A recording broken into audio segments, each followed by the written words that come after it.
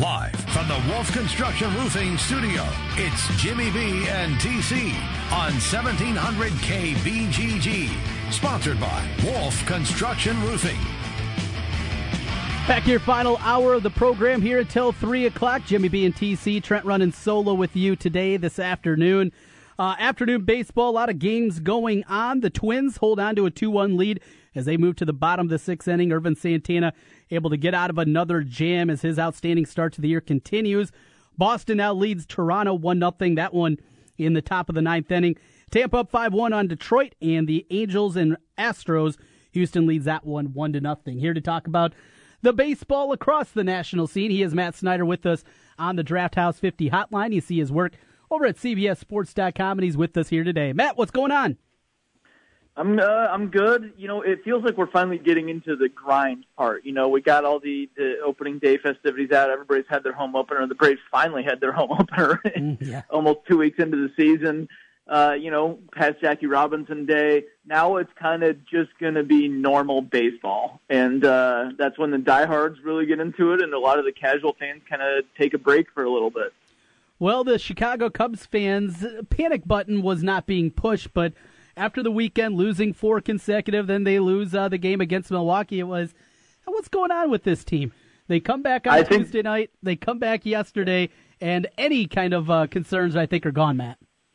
Well, I think some people were starting. I already had people tweeting me, what's wrong with the Cubs? I'm like, oh, gosh, really?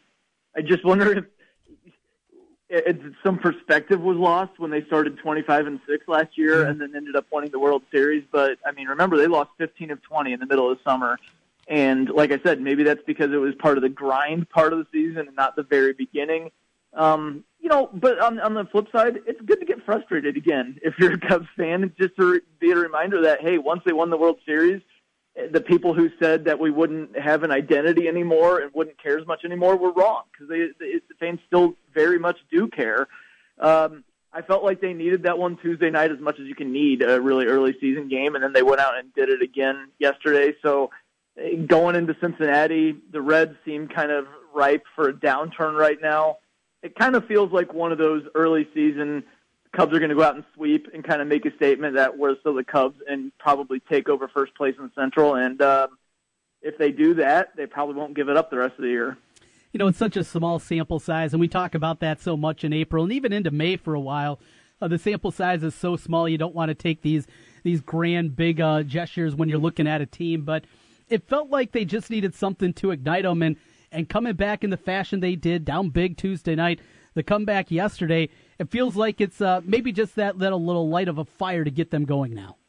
Yeah, I agree. The offense wasn't hitting, and you knew the offense was going to come around. The only things I would be concerned with right now are things like Kyle Hendricks getting knocked around the yard like that. He wasn't knocked around. Now, he was, I think, something like 0-2 with a 4.50 ERA in his first 3 starts last year, but he's well over 6 right now, and he didn't get hit hard like that all year last year. He's getting killed on the home run, and he did not give up home runs like that last year. So maybe a little concern there. Anderson had one of the most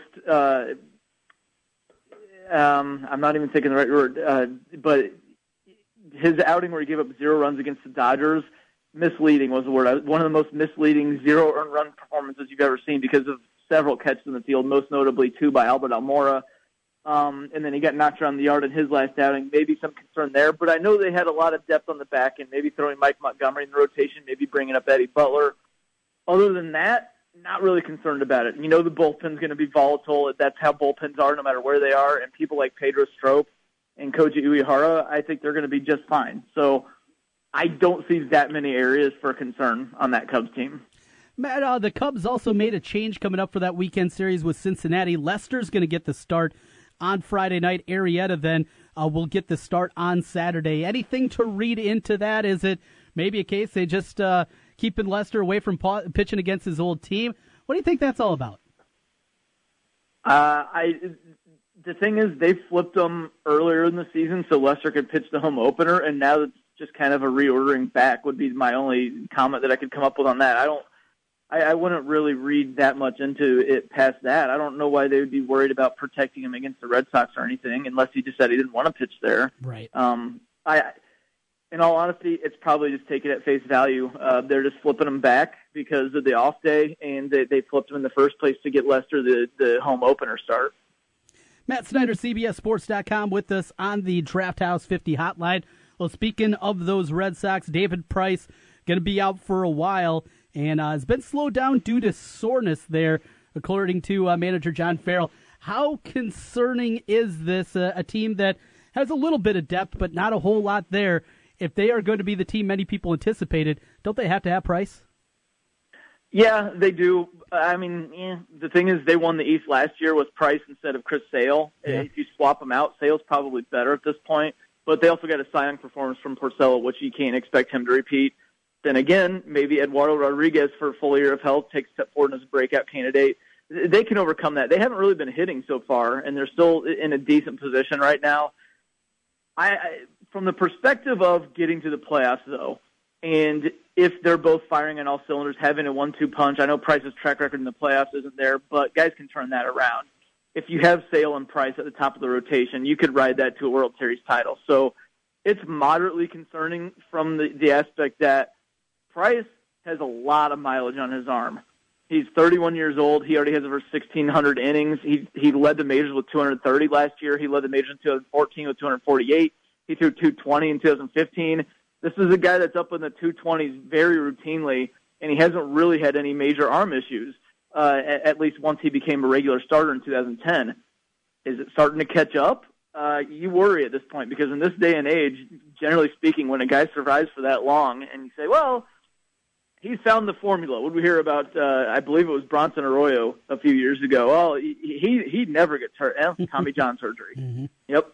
So you almost wonder, is this the other shoe falling, and is it eventually going to come out that Price needs Tommy John? I'm not saying that because I haven't examined him and I'm not a doctor. I'm just saying when it takes this long to get back, you start to wonder, is that the path we're heading down? Matt, last night, Clayton Kershaw upset with Tyler Anderson. I was trying to think of his first name. So many Andersons, it seems like, with the Rockies. Tyler Anderson, for coming late out of the bullpen, getting ready for the start of the game. Kershaw called it one of the most disrespectful things he's ever been part of in a game. We got to slow down here, right? Kershaw, hey, relax a little bit. The guy was just coming out of the bullpen. We're not starting World War III. Some of these starting pitchers are absolutely nuts on the days that they start, and I don't think anybody's more nuts than Giants or Dodgers rival Madison Bumgarner. Yeah. But, man, at some point, maybe just keep it to yourself. You come off sounding like a crybaby when you say stuff like that. And he's long been kind of the yin to Bumgarner's yang on that front, and I don't know if maybe he wanted to kind of join in on it some. Get out there on time. But one of the most disrespectful things I've ever seen, and we've seen a lot of disrespectful things on baseball fields before, and somebody being a little bit tardy, I don't know. That comes off as, like I said, as being kind of a crybaby, and frankly, pretty selfish, too. I mean, it's obviously he was worried about himself being delayed in his routine by, 30 seconds, 45 seconds? Man, grand scheme, that thing. That's not that big of a deal. I mean, how's it any different when you're sitting in the dugout and your team takes an extra 45 seconds to step in the batter's box sometimes? It's just, it's not, the optics don't look great. We'll just say that. You know, and we see so much of this in baseball and the old stodgy guys that are still around. Yeah, they might be guys in their 20s, but they're still about the old school of baseball. I thought after the World Baseball Classic, maybe we'd see a little bit more fun, and it seemed maybe that first week that was a part of it, but it feels like as we're starting to get 3 weeks into this now, we're just going back to the same old school stodgy baseballness. Yeah, we were just kind of fooling ourselves on that one, weren't we? I mean, one thing about that is, I said this on, I don't know if I said it on this show or not, but I did on several shows, is you can't expect that kind of intensity to be there for 162 games. Right. But I would like to see it at least the first couple weeks of the season, then into the playoffs. But no, we revert right back. Like you said, the curmudgeon-y, hey, don't you dare be excited on this baseball field. Do everything I say, not everything I do. It's just, good Lord, guys, quit taking yourselves so seriously. You're playing a game, getting paid millions of dollars to play a game, and people are watching you to be entertained. I think a little fun can be had. Starling Marte, suspended 80 games for PED use. Is he the best player that has been suspended in your mind? We, of course, know about A-Rod, but maybe even taking him away. Is he the best player to be suspended for PED use? Nah. I mean, we had Ryan Braun, Nelson Cruz. Right. Yep. You could probably argue Marte was an all-around better player than Cruz, but, I mean, Braun was in his prime. So I would probably take Braun. One of my main takeaways from this, well, there's several. One is just because somebody gets caught doesn't mean the testing's not working. In fact, I would say, well, catching somebody, isn't that a sign it's kind of working? Right. First of all. Second of all, it is the strictest testing program in any sport, but it's the outrage you hear is far exceeds the outrage is when somebody in the NFL gets caught. I mean, you still compare like somebody like Ryan Braun, the stigma around him compared to like Brian Cushing. It's not even close, and it's ridiculous how much of a double standard there is. Second of all, if I can relate this to some talk, I've already heard people start talking about Eric Thames. Yeah. Being on PEDs, as if you're not allowed to get good without being on PEDs. Starling Marte hit 9 home runs last year. 9. Mm-hmm. D. Gordon got pegged for PED use last year. He can barely hit the ball at the infield.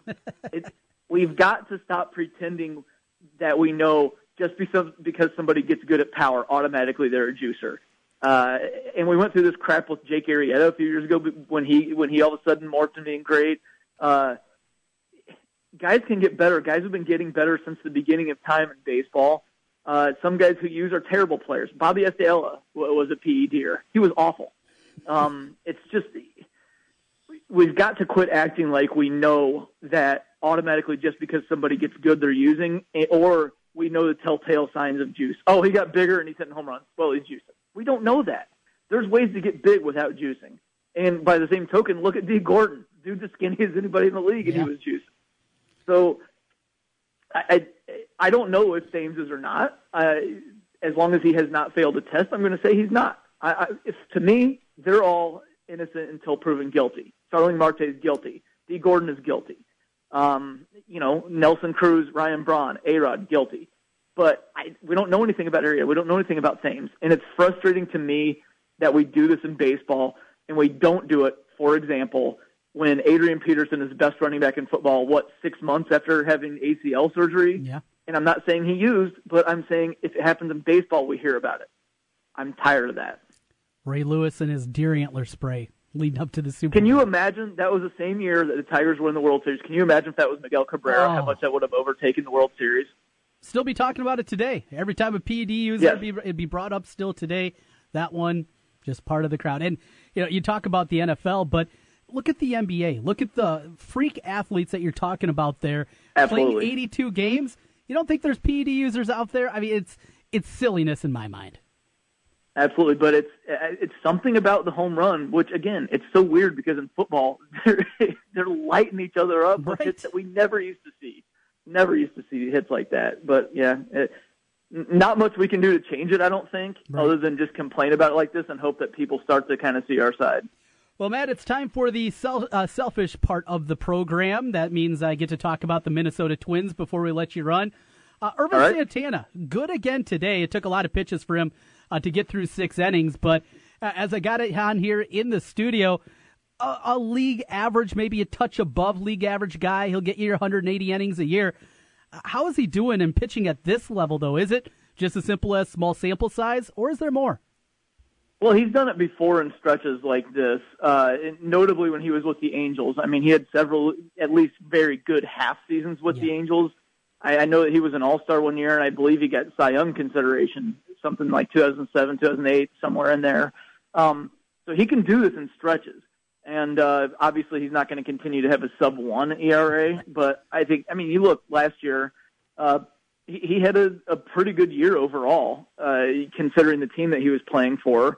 And I think if they stay competitive, you're gonna look at him maybe being a fringe type all-star, especially with as many pitchers get named nowadays. Because every time somebody's ineligible, they add another guy. You could see him kind of having an all-star type season. I don't think we should be going crazy with Cy Young or anything, but it's not unreasonable to think that he could have a very good year this year. Finally, Byron Buxton, the struggles continue. Showed a lot of promise late in September last year, but back to the same old, and the strikeouts are at an incredible rate. What's next? Let him work through it, back down to AAA where he's dominated every time he's been sent back down. What do you do with Byron Buxton?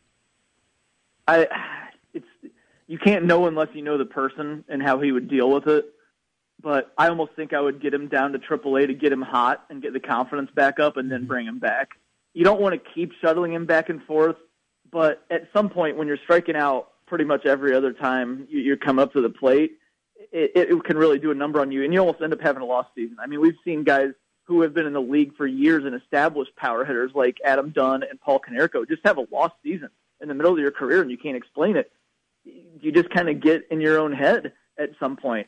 I think they need to clear that out, and again, go let him get hot in AAA, get confidence back, then come back, and maybe he starts to hit like he did in September. And I tell you, not even as a Twins fan, just as a baseball fan, watching him in September, he was one of the players I was most excited to see coming into this year because I thought, here we go. He's going to be one of the breakout stars this year, and then he's going to be established. And then you see a start like this, and small sample-ish, but we're coming up on 3 weeks, man. That's not like 3 or 4 games anymore.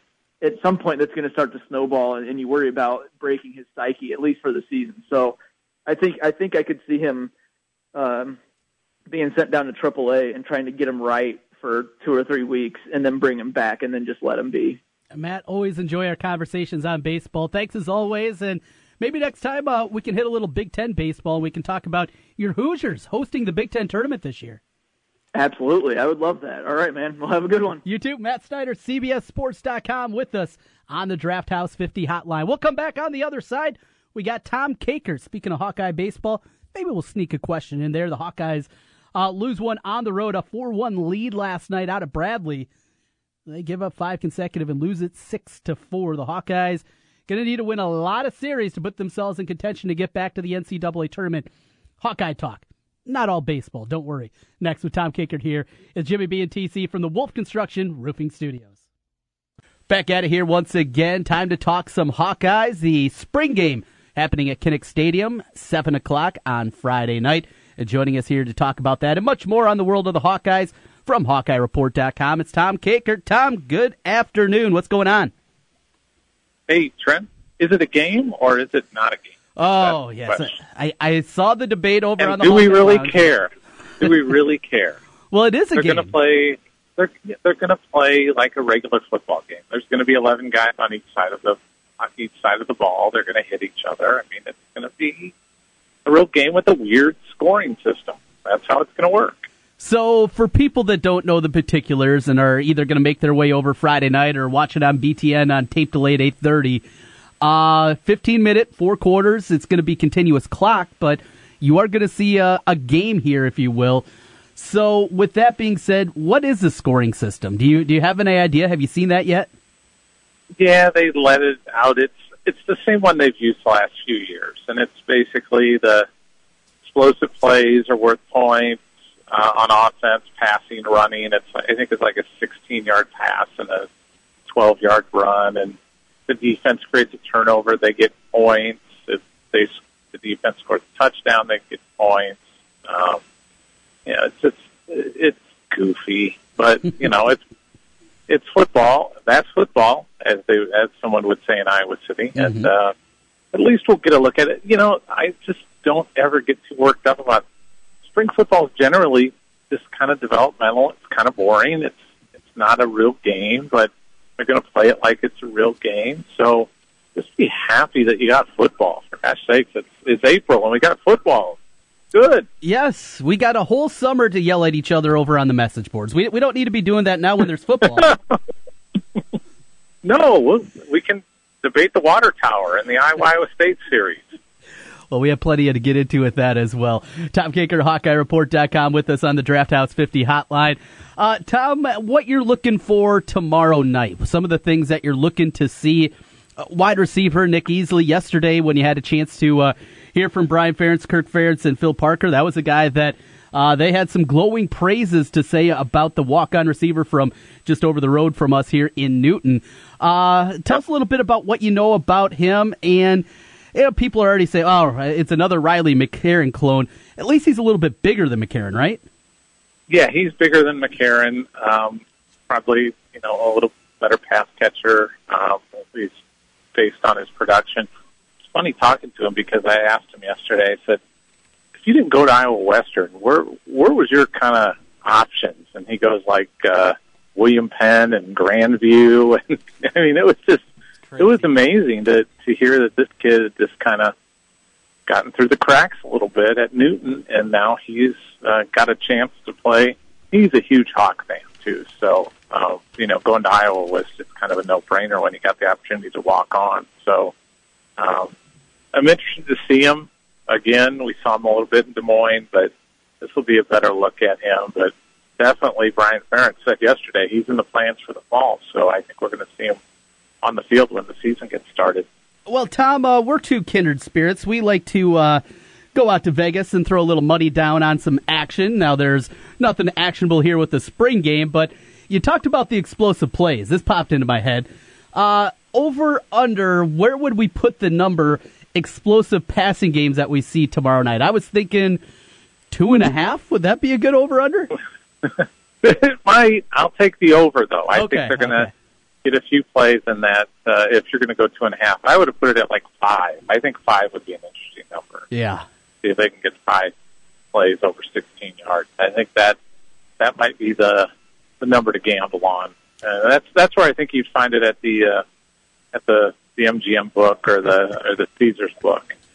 Well, when sports gambling becomes legalized here in the state of Iowa and across the country, the people at Prairie Meadows and other places, they can just hire us, and we'll make lines, all kinds of fun prop bets for Iowa games throughout the year, and even spring games. We'll throw up things for that. You might as well. Hey, it'll be a great revenue stream, and I wish they'd get this done. Right there with you. Well, Tom, with that, we talk about the passing game, what we're going to see out of it. What's the latest with Jerminique Smith? After the practice a couple weeks ago here, we find out at Valley that he's not going to be with the team. Now, what are you hearing, and how real is the possibility that Jerminique Smith isn't part of the program after the semester? When a guy disappears for academic reasons like this, I am always on the pessimistic side when it comes to if that guy's ever going to return to the program. So right now, I'm just kind of operating like he's probably not going to be there this fall. But that's just based on past experience when guys have academic issues that they tend to just disappear. So I'm hoping he gets his act together. He needs to, and he can help him this fall. But he's got work to do in the classroom right now, and that's his focus. And hopefully he can make it back. Hopefully Matt Vandenberg can get his foot healthy and get ready to play this fall. If they can have both those guys, then the receiver position isn't as barren as it is right now with 2 scholarship wide receivers participating on Friday night. Yeah, that's absolutely crazy. And you got that, and now you got, about 15, 20 tight ends over there with the move of Drew Cook over to the tight end position. Yeah, now you got 8 guys there. And Drew Cook moved over. We had to put that up over the weekend that we had heard that he had moved over and been out there for 4 practices. And Kirk said he likes what he's seen from Drew. I think this was an encouraged move by the coaching staff rather than Drew saying, I want to go play tight end. But maybe, they find something there and he can help them. I always go back to that, and you'll probably remember this, that state title game his senior year when they did one of those pass plays to the quarterback and he caught a touchdown pass in the state title game and everybody kind of went nuts like, here it is. Here's the future. He's going to be, he's getting into the family business. And now he is as a tight end for the Hawkeyes. And Kirk said yesterday that they thought his path to help Iowa win football games was better at tight end than it was at quarterback. And that just tells you that what they've basically been saying all spring, that there was a gap between the top 2 quarterbacks and the next 2 quarterbacks. Well, that leaves now Ryan Boyle as the third-team quarterback, and there was maybe some talk about after the injury to Brandon Snyder, maybe he could look for a home at the safety position. At least for right now, you'd expect he's going to stick at quarterback. How's the offseason gone for him, the spring football, as he's trying to work his way back after the move last year to wide receiver? He's doing okay. And they did move somebody over to safety. They moved Noah Clayberg, who's gray shirted, joined the program in January, and he's now working at safety. He was at running back, so they got a little more depth back there now. But Boyle's been doing okay. I'm going to be curious to see how he performs on Friday night, to see if he's kind of, just getting more comfortable after that year at wide receiver. I think that, it's an adjustment period once you've been playing a different position to get back there and get the timing back down at quarterback. Well, we anticipate we're going to see, a lot of two tight end sets this year. It is going to be a physical team. That offensive line, again, looked very good. I thought run blocking a couple weeks ago. Still the concerns, I'm sure, against speed rushers. There's not really a prototypical tackle out there with the requisite foot speed that you're looking for, but these guys are road graders. With Akrum Wadley back behind them, they're going to be in good shape running the football, and a couple tight ends out there with them as well. Yeah, and that's the Brian Ferentz mentality, that he wants to be a tough physical team, and I think you're going to see him really ride Akrum Wadley as much as they can. Just kind of listening to Brian yesterday, it's not going to be like last year where it was kind of 1 and 1A, depending on the game with Akrum and LaShawn Daniels. Now it's going to be Akrum Wadley and Akrum Wadley and Akrum Wadley and more Akrum Wadley and passes to Akrum Wadley, and he mentioned that, trying to get him out in space. And that's a good game plan, to get the ball out in space. We'll, flat pass to Akrum and let him get out there against linebacker or safety and see what he can do, because he can make people miss. So I think Akrum's going to need all those 190 pounds that he's now at to withstand a pretty, he's going to take a pounding this year, but he's got a chance to have a really, really good senior year at Iowa. I mean, we're talking about 250, 300 touches they might be looking for this year. What are your thoughts on the backup running back position? Toke's out there, Ekron Abade along with Torian Young. Those two guys, maybe some fresh faces. Your thoughts of who's going to see, because we always see it regardless of how good the back is.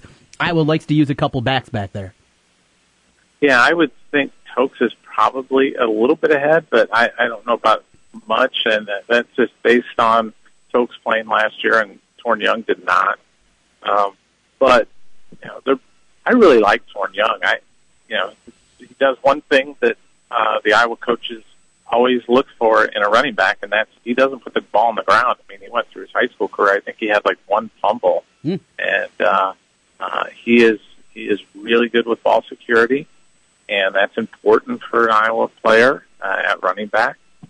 So, and he's a deceptively good runner, and he's got that really thick lower body that makes, and he's not big, so he's just kind of a bowling ball back there with some decent wheels. So I really think he's going to have a shot at maybe getting some carries this year. Talking with Tom Kakert, HawkeyeReport.com, with us on the Draft House 50 hotline. Tom, from there yesterday with Kirk talking, a couple of rules changes happening in college football. One he seemed okay with, but no more two-a-days, and Kirk didn't sound pleased about it. No, he wasn't. And I wrote about it after the rule thing came out that day. I wrote a piece on the impact for the recruiting side of things for Iowa, and I think it'll be a positive. But one of the things with the two-a-days is, and I mentioned that in my column about it, that teams are going to have to start earlier now. And so, Big Ten Media Days, July 24th and 25th this year in Chicago. And basically, Iowa's going to come back from that media day, and I think a day or two later, get started with camp. And normally, it would be another week before they would get started because the 2 days are going away, and just the number of practices you have to get in. And so what it does is it cuts a week away for those kids to get home and, spend some time with their family and friends, get away from campus, kind of relax, enjoy themselves after being on campus during the summer doing training and also taking summer school classes. So, it might be, 3 weeks that they were away. Now it's only going to be 2. It's not ideal. I'll just say that. It's not ideal for any football team. I think everybody's going to have to do the same thing. And but some schools have different class schedules, so they could be able to get away a little bit more. And some it may even be less, depending on how their summer terms, or if they're on trimesters or whatever they're on. So it's just going to be more difficult for the Iowa team, just because I think we need to understand these kids need some time away too, and we need to allow that to happen. And now without 2 days, and I think most players would say, 2 practices a day. I'd rather do that than have, and have more time away to relax than to have just one practice a day. Yeah, and that is something that a lot of times with these rule changes, there's always going to be some tweaks that have to happen afterwards after you go through it. And it's crazy that sometimes the input that they get, it's so one-sided at times. It just doesn't make a whole lot of sense. Yeah, it was more medical professionals, and I understand that. And there's nobody, I completely understand player safety and all those things. But sometimes you swing the pendulum too far in one direction, and maybe they did that here. I just haven't seen, if we would have seen some, serious issues with 2 days, then I'd say there's some evidence for it. But if you're just kind of speculating, which it seems like a lot of the medical people were doing, then I think maybe you just kind of study it more rather than make the decision without getting a lot of input from coaches and players. Tom, with that off the field and the ongoing lawsuit with Jane Meyer, what can you tell us what's been happening with that? And, is this going to get even more contentious than some of the things that we've already seen? I mean, an athletic department opening themselves up probably has to be concerning for a few people out there, you'd have to think. Yeah, I just call it the dirty laundry is what it is. Yeah. There's Jane and the other lawsuit that's coming with Tracy Griesbaum, the former field hockey coach. They're going scorched earth. They want this out there. I don't think there may have been a number that Iowa could have given them to settle this, but I don't know if there was even a number. I think they wanted the satisfaction of going in a courtroom and just firing all their shots. And that's what's going to happen here is they're going to try to paint Iowa in a negative light. Iowa feels strongly about their case, and I think they want this fight just as much as Jane Meyer and Tracy Griesbaum want it. So it's going down right now, and it's going to be nobody wins out of stuff like this. I mean, it's going to be hard for Jane to get another job in athletic administration, I think, and Iowa's reputation could take a little bit of a hit depending on how this ends up going and how it's settled. But there's no winner here. I mean, there'll be a winner, but really everybody's going to get mud thrown on them, and that's probably not a good thing. With that, Tom, we move off the field one more, and the future of Iowa State. Obviously, here in Central Iowa, it's been a big conversation piece, as you can imagine. And what I try to explain to people around here that, are Central Iowa lifers, lived in Des Moines their whole life, whatever it may be, is the rivalry is looked at so differently in Eastern Iowa than it is here. Living in both places for a number of years, I just don't think people here understand Iowa State, yeah, it's your in-state rival, but it just doesn't have the same cachet over there that it does here. It doesn't, and it's just not as important a game because we're not. I live in the eastern side of the state. It's not. We're not in ground zero for Iowa State. You are in ground zero, and that's where the real battle is. But for most Iowa fans, a lot of us who are of a certain age, I realize it's been a very competitive series, since the very end of the Hayden Fry era and during the Ferentz era. But it just seems like for a lot of us, it gets stale. And then to kind of compound it at the same time, the Big Ten goes to 9 regular season conference games, which takes away that last kind of Power 5 non-conference game because Kirk, as he said yesterday, I'm going to play 10 Power 5 conference teams a year, and Iowa State is one of those 10. and that's it. And then we're going to play 2 other games against, kind of lesser competition, if you will, but still competitive teams.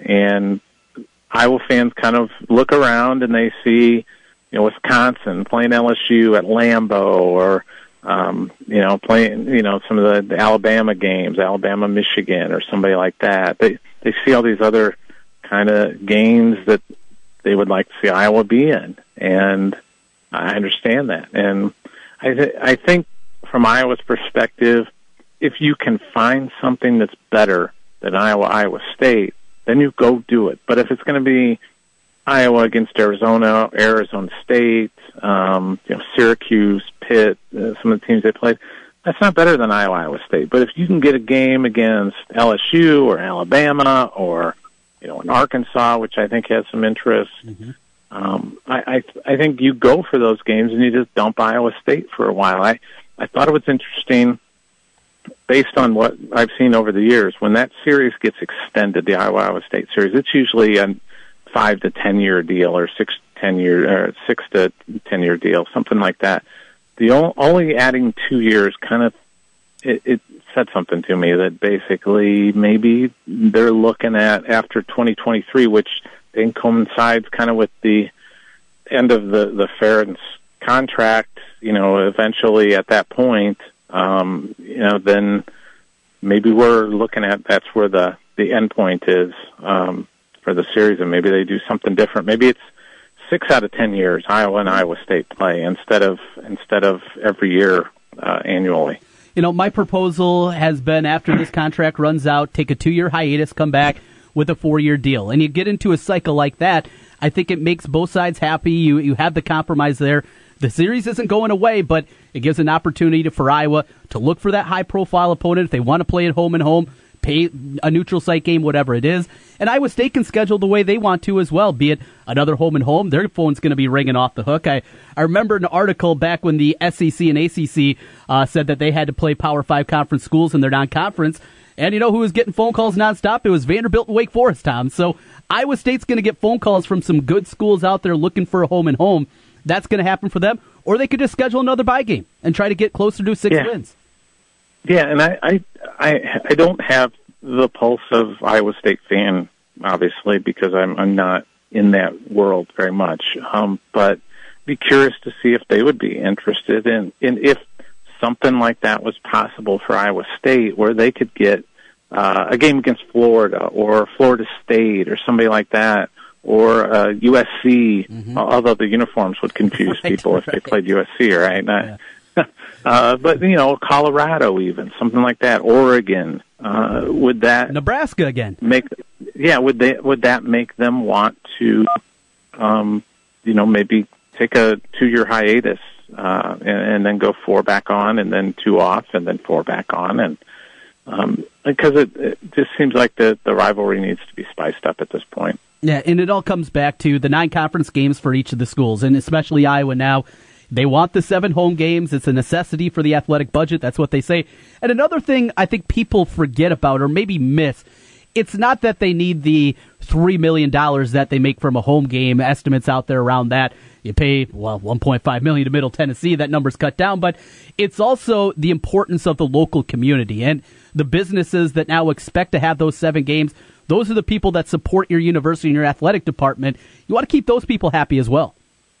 Absolutely. Football Saturdays are big business for every one of those businesses in downtown Iowa City, on the Strip in Coralville, the hotels, the restaurants, all those places who are filled to capacity during those Saturdays and Friday nights and Saturday nights. I mean, they're just it really helps enhance the local businesses, and you got to do those people a solid too. And I think Iowa fans and Iowa businesses and the Iowa City, Coralville area would be okay if they maybe did 1 year out of 10 where they did one of those kind of, arranged games where like be it at Jerry World or Arrowhead or something like that. I think they would be okay with that. But, the 7 home games is just so important. And you have to remember, football pays for everything. Yeah. It does. It pays for everything at Iowa. So if you want Iowa baseball, if you want Iowa softball, if you want, Iowa wrestling to continue to be, among the best in the country, you've got to let them have those games because that's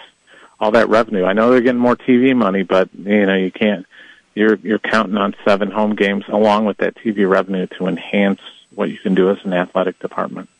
Finally, Tom, one more thing. Tom Kakert, HawkeyeReport.com. I know you like to follow the Iowa baseball team, as I do. Watched last night on Watch ESPN for a while against Bradley, and they're up 4-1. I can turn this off. They're fine, and then they fell apart. So bad work out of me. I think I was the jinx on that one.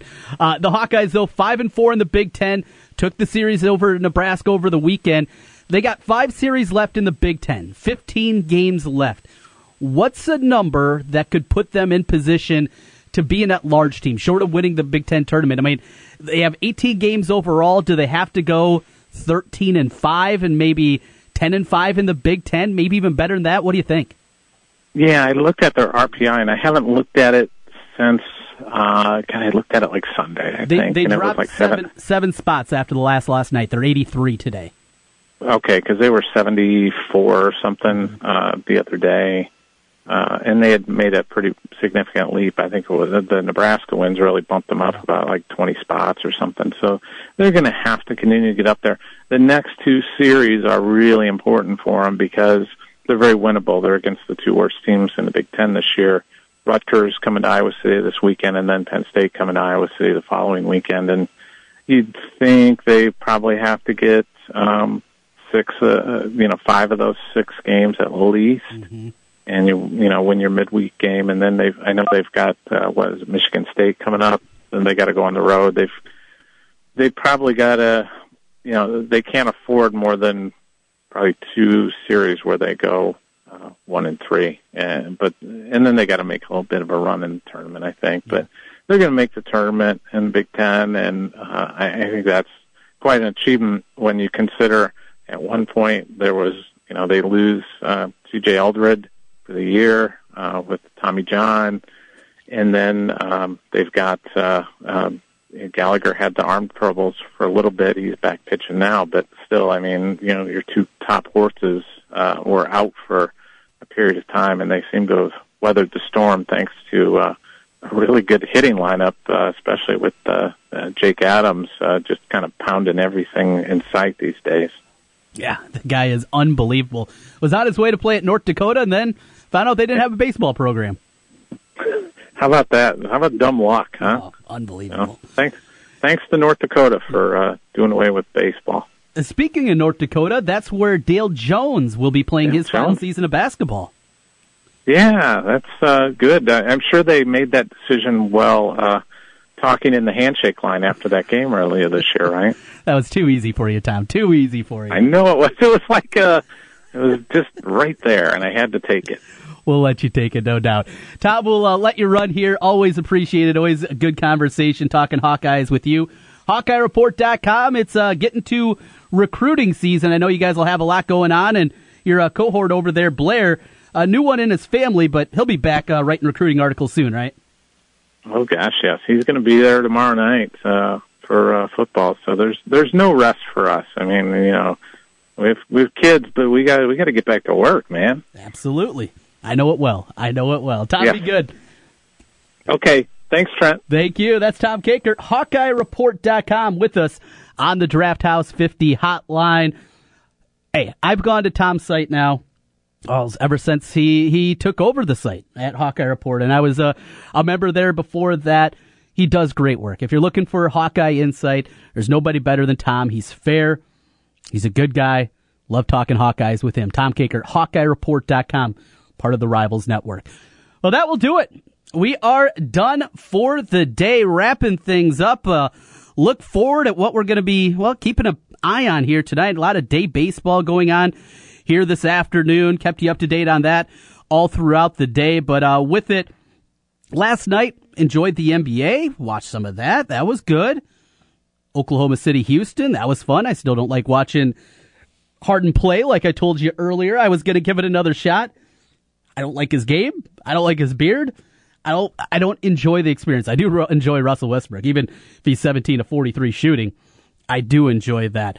But a lot of baseball coming up tonight as well.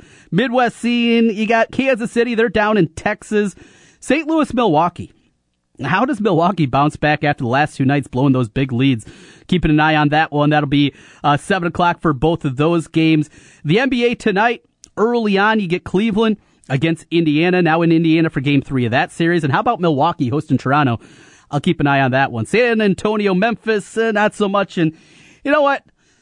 With the cold, might be a good thing. I don't need anything late night tonight to keep me up too late. I need to get a little extra shut-eye. Good thing, Chicago, Nashville in the NHL. That's a 7 o'clock start as well for that one. So, I'm not going to be staying up to watch, I don't think, San Antonio, Memphis tonight or San Jose, Edmonton on the ice. We're going to be getting some shut-eye on your Rockstar Satellite here this evening. That will finish things up. Thanks, everybody out there, for listening in today. We talked a little NFL draft. Ken Silverstein on the Big Ten, on Cleveland, the Indians, the Cavs. We got into that with him. Matt Snyder talking a little baseball. And, of course, what you just heard, Tom Caker from Hawkeye Report talking Hawkeyes. You can catch all the podcasts up on our podcast page over at 1700 KBGG. Back at it tomorrow. It's Friday. We almost made it, guys. We'll talk to you then at noon.